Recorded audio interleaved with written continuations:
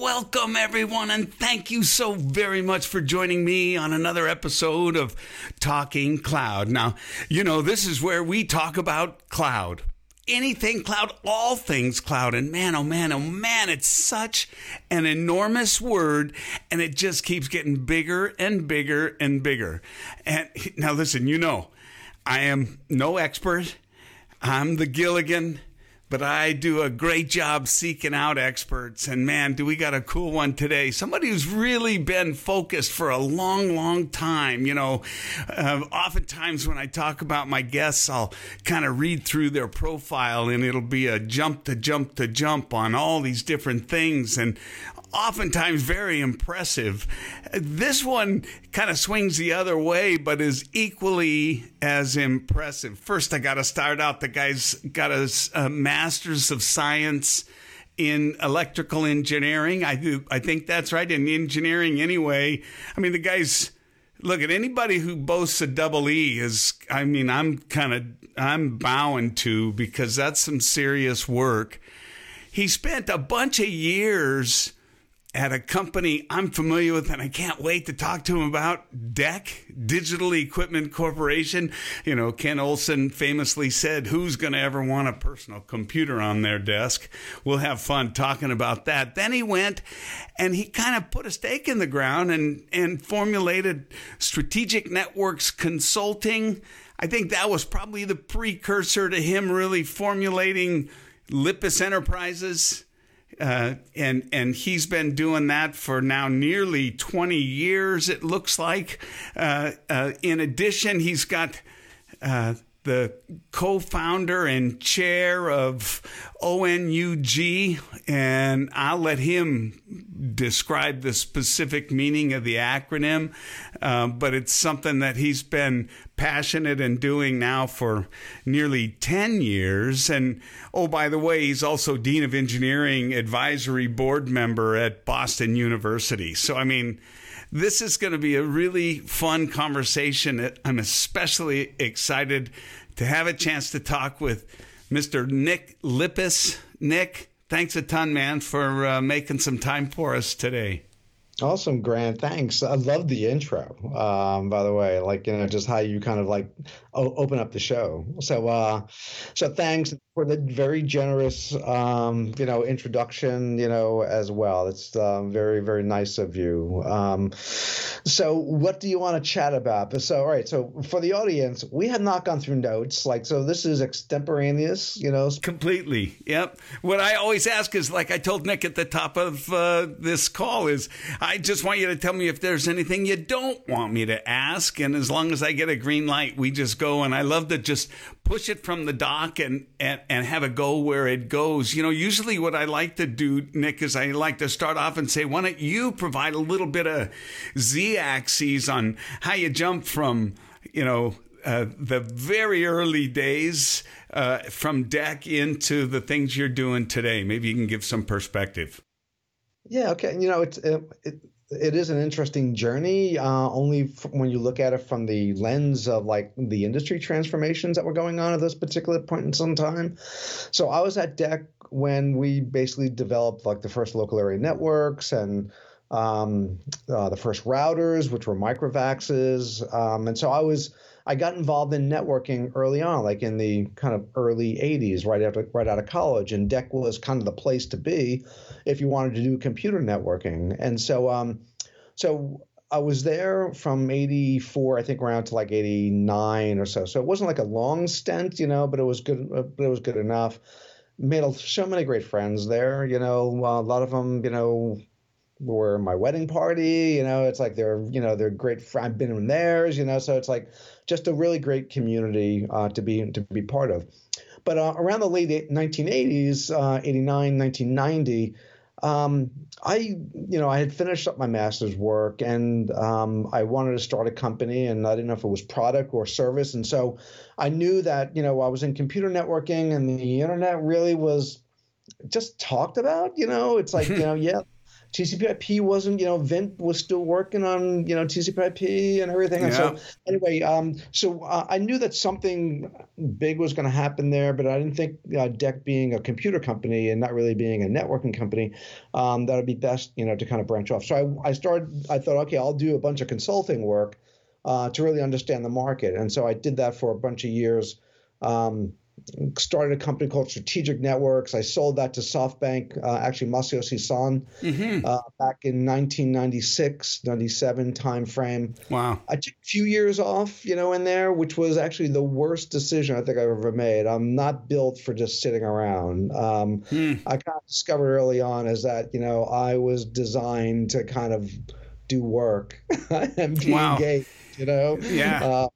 So it's like taking time off wasn't exactly fun. So anyway, so I started up again, and I was kind of I've always been kind of an analyst and being able to kind of look at the marketplace and make some projections and also observations. And then there was a guy named Ernest Leffner, a good friend, and also the co-founder of Onug. And so he approached me about 10 years ago saying, hey, we need a place for IT executives to get together and talk about the transitions that they're doing, the choices that they're making, today, and how they become digital companies. And so he said, okay, I'll host the first one, and that was at Fidelity. He worked at Fidelity at the time, and that started off the Onug journey, which is now like into its 10th year. It'll be 5,000 people at Onug Fall and in October and Onug, what is that? Open Networking User Group? Is that or something like that? Yeah, we don't kind of call it by its full name anymore. We just call it Onug, but the acronym is Open Networking Users Group, because we started really talking about networking and 10 years ago, but then the community evolved and they wanted to talk about all these other things, and especially around cloud. At the time, Onug really kind of coined the terms of hybrid and multi-cloud in 2014 at where we were at Columbia University, and those early days of choice and options and how large corporations need to build, or where are they going to get, where in the IT supply chain can they create value, digital value for their brands? And so they all knew it was cloud, but it wasn't single cloud. It was multi-cloud. Mm-hmm. Anyway, I hope that wasn't too long. No, hey, that's okay. We're away from the dock. You've already brought up cloud, but I've got to go back because, so I opened the office for Apple up in Anchorage, Alaska in 1987.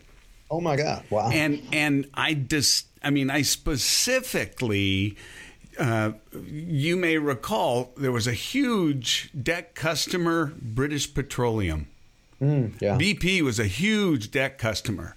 Now, ironically, they had all IBM PCs on their desktop at the time, which everybody did in that 86-7 era. Yeah. And what Apple had, and you may recall this, Apple had the ability, they partnered up with DEC, and they could tunnel an AppleTalk protocol a packet, right, inside of a DECnet header. It basically was a header and trailer of DECnet. But what that meant is that global network that you all had built, now all of a sudden Apple could transmit AppleTalk protocol throughout that global network. And so there was some companies, Elisa Share, Pacer Share. They were software that ran in the VAX environment that turned that VAX into an AppleShare file server so that you could go to that Apple menu and go to the chooser and everything was in files and folders. Yeah. And I went into a guy named Kevin Cunningham in Anchorage, Alaska. These guys, by the way, bought the first 9,000 on the planet. That's who Anchorage British Petroleum was. And I had this demo set up. Yeah. But I had this demo set up, and we showed them how to move Nick Lippis from the Glasgow location to the Anchorage location. And, of course, it was just dragging the folder, right? Their jaws dropped. And literally, the national account executive, a guy named John Rafidi, I think he did like 400 or 500% of plan that year because he was in Cleveland and, there wasn't a chance in hell they figured they were going to be selling them many Macintosh 2s.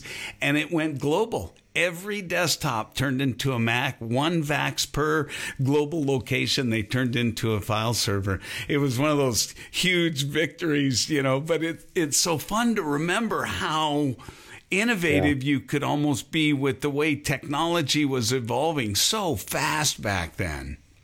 Yeah, well, it still is. It's going as fast, even faster now. But I think that's actually the beauty of computing and computer networking. It's like, we just can have these massive amount of automation or innovation that streamlines process, makes people more productive. I'm so totally convinced is that what we do in our industry has the biggest impact on the global economy than any other industry. No question. By far, whether that's finance, manufacturing, governments and policies, it's like it's really computing, computer networking.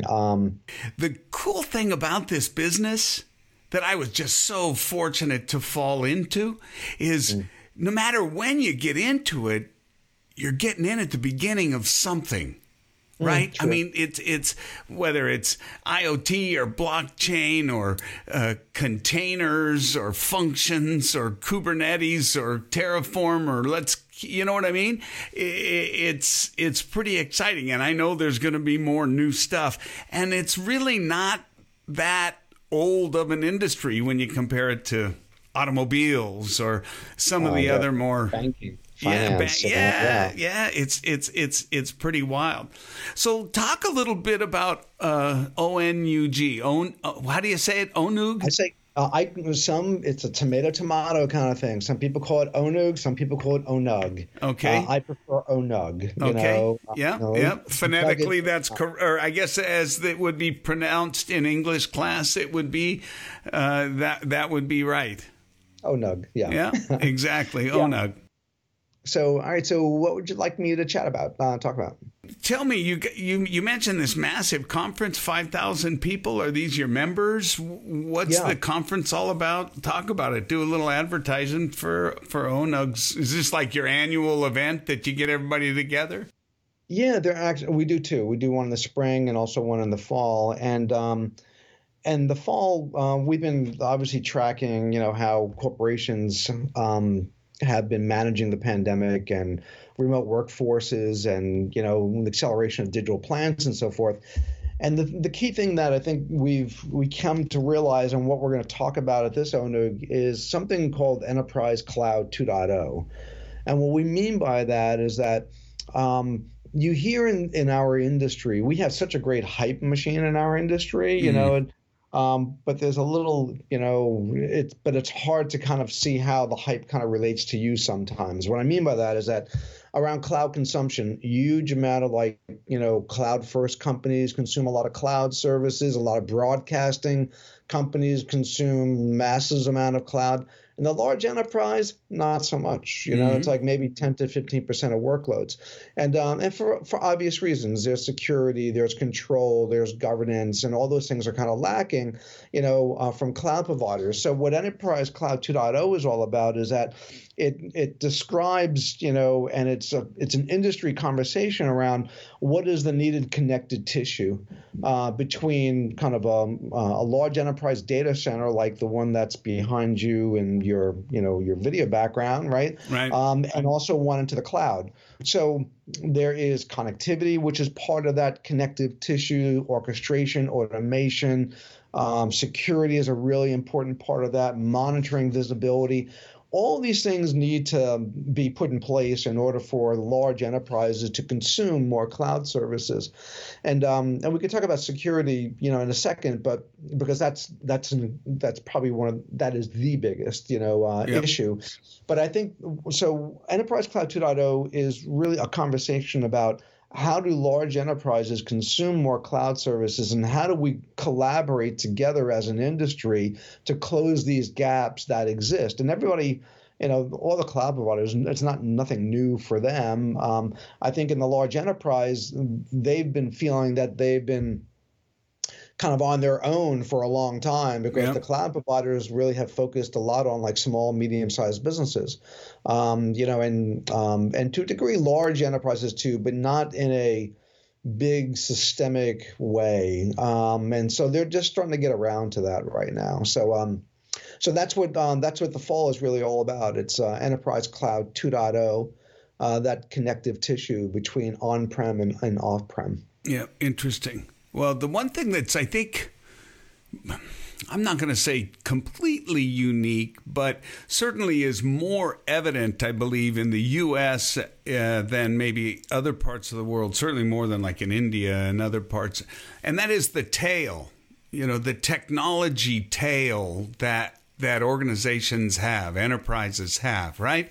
I mean, it's so much different when you refer to the cloud native or the cloud first. I always argue that we're really, for most, aren't we? And I'd be curious, based on what you said about enterprises, don't you think we're at a explain to me why not cloud point in the discussion, or you don't see it that way? No, it's like I would say it's the opposite. It's more like explain to me why cloud. Really? Yeah, because like this is the issue. Like if you're a CEO of like you're Jamie Dimon, one is that you can give a rat's about how value is created in your IT staff, whether they if they're kind of using mouses that run around like the little, wheel, or if they're using cloud services, it doesn't matter to him. And also it's like, okay, how am I creating value and how am I competing, in a global marketplace? And how do I create barrier of entries? And so that's really what's important. And so if you think about cloud, the problem with the CSPs is that the same controls that IT executives have in their private on-prem services are non-existent in the public cloud. And so if they can control their assets, their data, their applications, they're not going to go anywhere. They're not going to consume it. It's like it's too risky. It's too high risk for them. So what the cloud providers offer, and they do a really good job at this, they offer agility and really convenience, right? You can scale something up, you can scale something down, you can have 100 developers distributed all across the world, and they're all creating cloud accounts, right? So that's convenient, and that's really important. That's it's a powerful value prop they offer. But no CEO is going to trade off convenience for control. And that's why controls need to be put in place, and that's that connective tissue. Yep. It's interesting you say that, Nick, because I'm not going to mention names because I'd get into trouble. But I was astounded when I had a conversation with a senior vice president of a financial firm that's global, and it's one of the 5 biggest in the planet, okay? And my expectation was they were going to tell me about this enormous cloud use and all the workloads and everything and all the apps that we're building.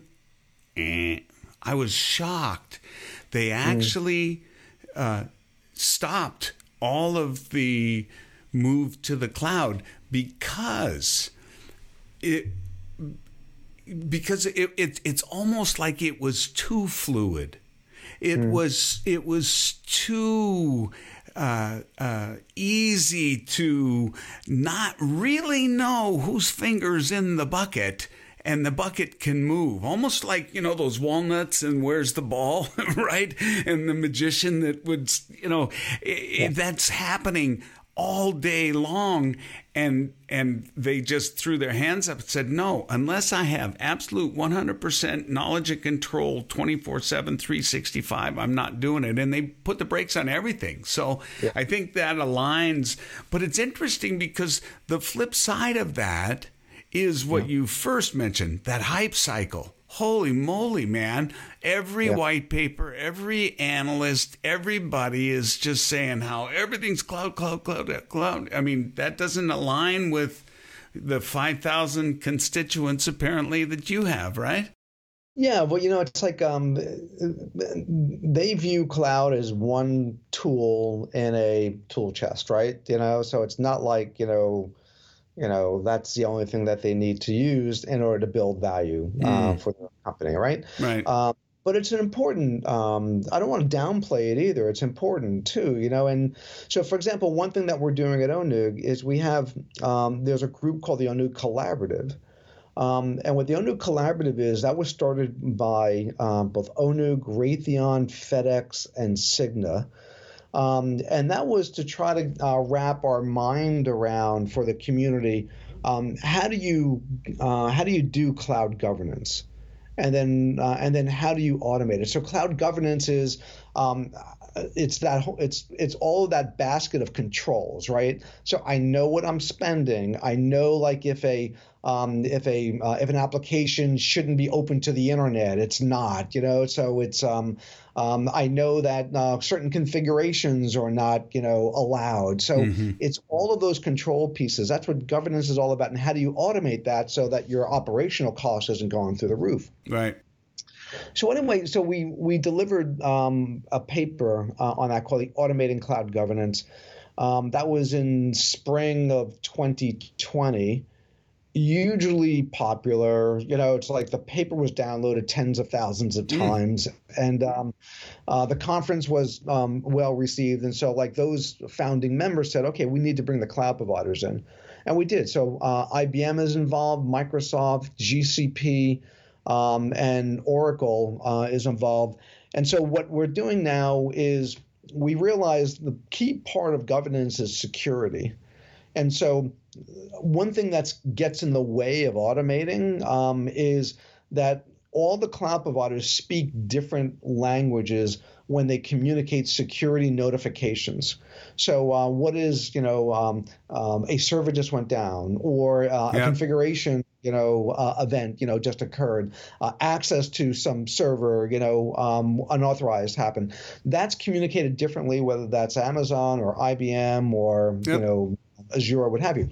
So what the collaborative is now doing, there's an open source project to create a common definition language and to decorate all those messages and compare them across standard definitions like in MITRE and in NIST. And so that we can have now a translation service. Right. So we have these messages come in, they get decorated, and then you can also enrich those messages as well, which is really important. So like if you have a server in GCP and that's revenue generating, and you have a server in Azure and that's maybe, not revenue generating, you can, enhance messages and prioritize them so that you can prioritize your response.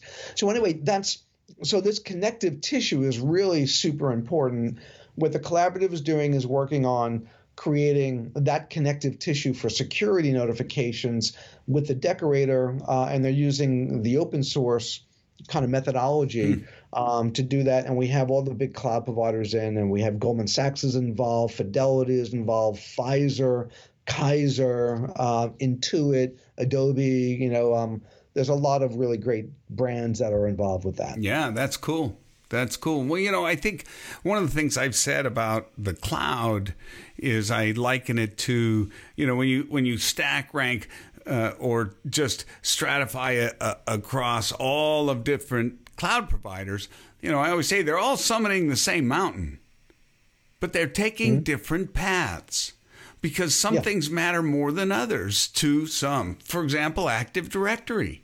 And the role just Active Directory. And certainly I always bring up Active Directory simply because the world of identity and access is becoming so critically important in the cloud. I mean, that's the game. In fact, I heard a term the other day. I'm curious your thoughts, but it made sense.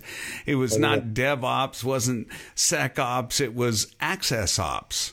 This whole notion of really understanding at the end of the day, when you've got a function, a microservice, an application, a human being, all accessing, we need to understand that. And that goes back to some of that fluidity that I was referring to earlier, right? We're pretty fixated right now on first, make sure you have network security, but posture management, right? And that's making sure that you've got all of the guardrails, so to speak, put in place. But I think one of the challenges, and I'd be curious to hear your thoughts on this, Nick, is it seems like, and you're decorating and harmonizing what really is the spam for a security practitioner.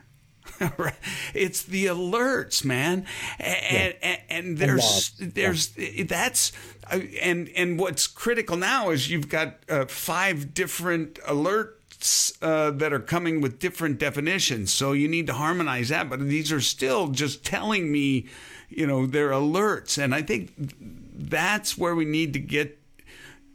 We need to say, okay, don't give me an alert, give me truth, and tell me how to fix it. Grant, like a laser, right to the issue. You're absolutely right. It's like, some of these companies I mentioned, they'll get like 5 million alerts or logs a second. Yeah. With a second. That's with one cloud provider. When you start going multi-cloud, so that grows exponentially, right? Yep. As you consume cloud services linearly, yep. The amount of alerting and logging grows exponentially. Yeah, and the other thing too, I'm sorry, but everybody talks about how they have CloudTrail and they've got all their logs, but I mean, come on. Those files are so enormous and large. How many people are really combing through them with a fine-tooth comb, right? I mean, toil is. I didn't mean to interrupt you, Nick, but you're exactly right. The pile is just so enormous. Hey, are you capturing all your logs? Yeah, where are they? Oh, see that mountain back there? That's it. Yeah. Have you looked at them? Well, they're right there. Yeah. Well, you're right, and I think that's what we're tackling with the decorator. It's like we'll have so as I'm mentioning, so like those messages grow exponentially. In multi-cloud, it goes hyper exponentially. Right. So what if we can decorate them and provide some commonality across them? And then that can be more easily consumed by SIEMs and SOARs and security data lakes. Then you can actually automate and understand. You can do a couple of different things that are really important. One, you can maintain your minimum viable posture, right? Security posture, right? So if you lose your minimum viable, sometimes you don't even know if you lost it, but if you lose it because of lack of visibility, then you're going to stop, consuming cloud services, just like that bank did that you had mentioned a second ago. Yep. So if we can create an environment, where all that can be consumed, it can be sorted, it can be ingested, and then you can apply AI algorithms on top of that, open up a whole marketplace for applications that can actually consume that data, look at that data, so you can actually really get towards posture assessment, and get away from all the toil that all of these security engineers deal with on a day-to-day basis. That's what we're trying to do. That's connective tissue. Yep. That's a real important contribution, for the industry, and that's why the cloud providers are involved, because they realize is that they're sending a mountain of data, as you mentioned, that is daunting, impossible for humans to consume, Yep. and so it needs to be put into a format that machines can read and machines can actually deal with, and and that's what the Decorator does. So actually, there'll be at ONUG Fall, there'll be the first demonstration of this. Oh, cool. So we'll have those 4 companies demonstrating it. We'll have, I think, Wiz is going to do kind of some dashboarding based upon the data that's coming from the Decorator. Concourse Labs is another company. Splunk, another one. Qualys, is another one as well. So very cool. So we'll have the first demonstration. There's the way that the working group is working. They have. I love it. It's like the first product is something they're calling a cupcake. So it's a relatively low functionality, bite of this because it's an enormous problem. So it's a cupcake. Then in spring next year, then we're going to introduce the birthday cake, and nice. then in fall of next year, it'll be the wedding cake. Yeah. Nice. Well, you gotta eat an elephant one bite at a time, right? I mean, it's crawl, walk, run. Right. So, I mean, that's awesome. Well, that's a very interesting project. And I think, like anything, you've got some great names in there. If it gets hold, right? I mean, it's sort of like, I remember software-defined networking, right? Yeah. When that was first bubbling up and there was all kinds of poo-pooing that it was never going to really take hold. And then I think Cisco made a big investment and everybody expected that was just so they could derail the project, right? To slow it down. But there's no disputing, those trends once they really got rooted. There's no stopping them, right? There's no stopping them. And this, I think you're spot on that it is it's a big issue. And connected tissue, I think, is also a good way of putting it because, like I mentioned earlier, I think there is a long tail, if you will, that organizations want to continue to leverage, and they have a level of confidence they've not yet achieved by moving it up into the cloud. But it is quite contrary to what you seem to be hearing from the trade rags, the analysts, the what's going out in the social world, isn't it? Yeah, well, it's kind of understandable. If you're a cloud first company, then that's your life. That's that's the tool set that you use. And the cloud providers have been really, really good in offering lots of different tools for developers.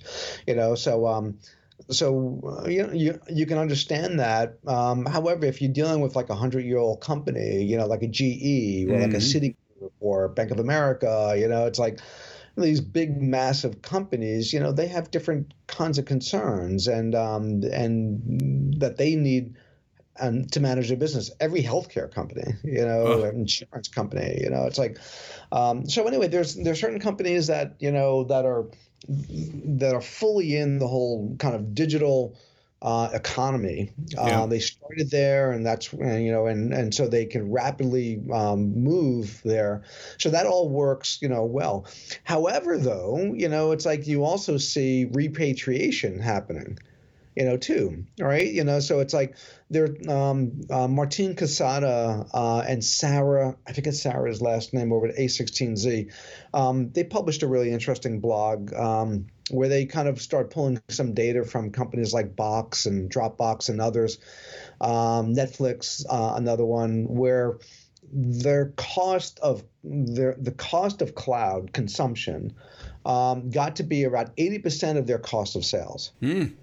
So it was, and then they started factoring that into like, well, if we didn't have, that's probably about like almost 2x, if not 3x more than if they would actually do it themselves.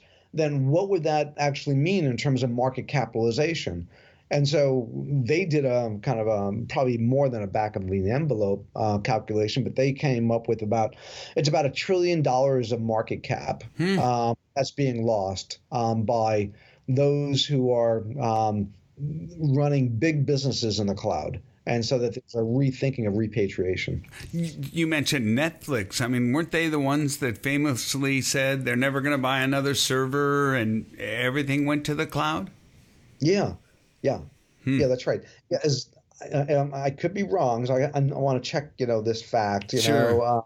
I thought like also Netflix moved some of their stuff out, back to private, just like What? Well, I've heard more than one time a few things that's been very consistent in my conversations. One, it's been don't do what you've done for years on premise when you go into the cloud. Don't just say we did it this way and so now let's do it that way. That I'm told is not a good thing. The other is that it's not always less money. In fact, it's rarely less money, and it has more to do with what I think you mentioned right out of the chute: the agility, some of that flexibility, that elasticity. Those are the things that really have value. But with it comes risk, and we read them every day, right? One configuration, one boo-boo, one human makes a mistake. I mean, that's what we're probably not ever going to remove completely, and that's the human. But it seems, I've had this conversation in the past. There's the effort always underway about making users smarter, because I think some 90+% of ransomware starts with successful phishing, right? You click. Gotta be. Yeah. But the flip side is, if you look like at the car industry, right? They don't offer, if you've bought a new car recently, they didn't give you a free defensive driving course, right? Or anything like that. But it will brake for you, park for you, slow down for you. So it's like it's going to do a better job protecting you from you. And I kind of see similar trends, it seems, like with some of the development in new startups around shift left and checking code before it can get pushed live, and excessive privileges that have been granted that may not be needed or required. So I think it's kind of interesting. What's your thoughts there? Yeah, no, I think, there's always, it's hard. Like when you have a company with 30, 70,000 employees, and they're at all different levels, because you need lots of different people doing different things. And very large corporations, it's very hard to make sure that everybody's on the same page and has the same defenses. Yep. So that's probably the biggest kind of surface area in terms of risk. And that's why, ransomware tends to work, a lot, because you have companies that, it's understandable that someone might just be fooled, into particular email, and then they open something, and then all of a sudden, you got a friggin' big problem, on your hands. And, the best thing that we can try to do is, deep packet inspections, for traffic that's coming into an organization, try to identify signatures. I think a lot of our email systems, have good defenses, within them, as well. It's like you can't rely upon users. It's almost like you have to expect them to actually do the wrong thing. Yeah, that's right. So, we have to really provide as much defense as we can that mitigates that exploit or that threat before it gets to them. No doubt, man. I always tell people, anybody that relies on detection is making a big mistake, because I can't outrun microprocessor or RAM, so it's like I got to be all about prevention and stopping it from getting there. And there's now, when you combine the speed of the connectivities that we have, the bandwidth, the speed at which we can transmit huge amounts of data, when you combine that with sandboxing technologies, what we're actually getting close to, we're not there yet, but we're close to where I can click on something and you're actually able to reroute that download, reroute that file to a sandbox, check it. In fact, that's one of the cool things. I think it's very cool the way Checkpoint actually will deliver you a PDF of any file until it has time to check it if it doesn't know that it's clean, right? And you could still request the original .docs file, but if you don't need it and all you want to do is read it, it's not a big deal, right? But my point is we're getting everything so hyper-connected with processing power and bandwidth. We're able to start to do things almost like in real time and still do some pretty significant interrogation of those files. And it's encouraging. And that just means that the bad guys are going to figure out other ways to get around it, right? It's always an arms race, and obviously the new battleground is around AI, so whoever's going to have the better algorithms, and in there I'm optimistic, that industry can actually invest in better and bigger and more robust AI than hackers can, I'm hopeful for that anyway. Yeah, me too. Boy, the data that I've seen recently, man.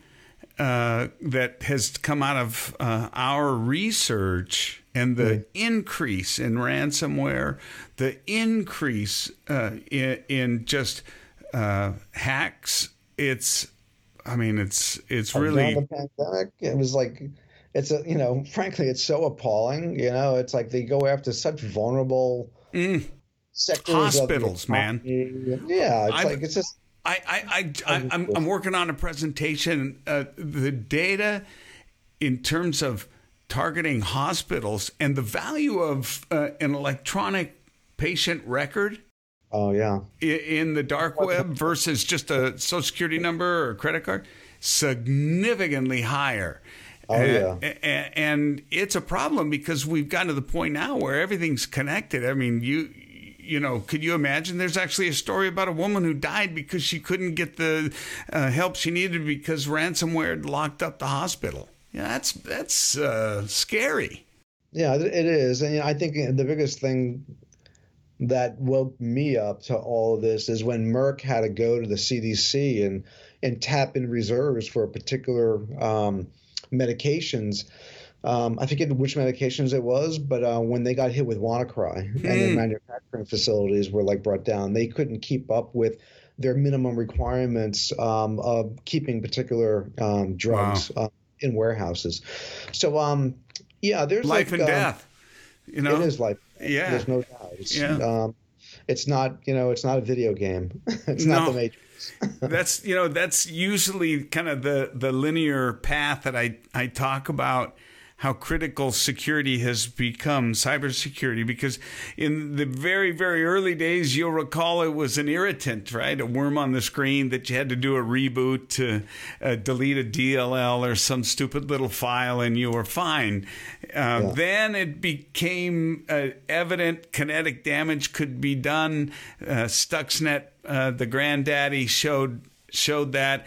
And then we got into things like the Ping insulin pump from Johnson & Johnson that was released with a flaw that I could hack and administer a lethal dose of insulin. And now these other examples where we're in a different world and a different level of dependency on this, as you put it, connected tissue, right? So I applaud the efforts of ONUG on finding ways to bolster, strengthen, and improve and secure those connections, because that's really what it comes down to, right?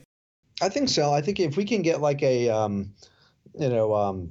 and I'm positive that we will, because it's going to be kind of community driven.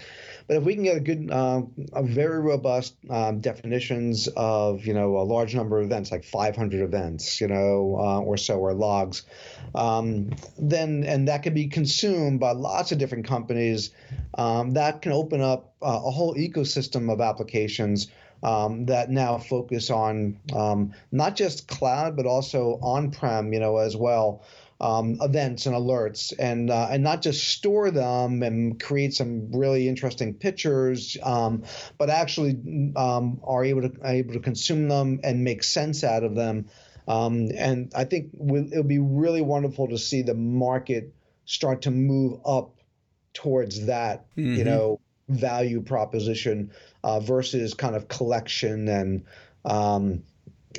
the toil that's been going on over the last couple of years. So I'm very, very optimistic, and look forward to cupcake, birthday cake, and wedding cake. Yeah, no kidding. So tell me, take a minute and talk about the organization and how someone maybe, if they can get involved, what it takes, what's involved, maybe talk a bit about that. Yeah, well, there's lots of different kind of touch points and ways to get involved. So one is that if you want to get involved in the collaborative, and we encourage, and we're going to need a lot of people involved in that. So I think we're now at the point where we can actually use like hundreds of people, getting involved. So if you just go up to onug.net, you can there's a drop down menu for the collaborative. You can get involved there. There's kind of instructions on what to do and how to do that. The first version of the decorator is going to be placed up on GitHub before Onug Fall. So people want to and this is what we love for people to do. If you have particular events that you want to see decorated, you can now make those contributions. So you can contribute, to the kind of the repo.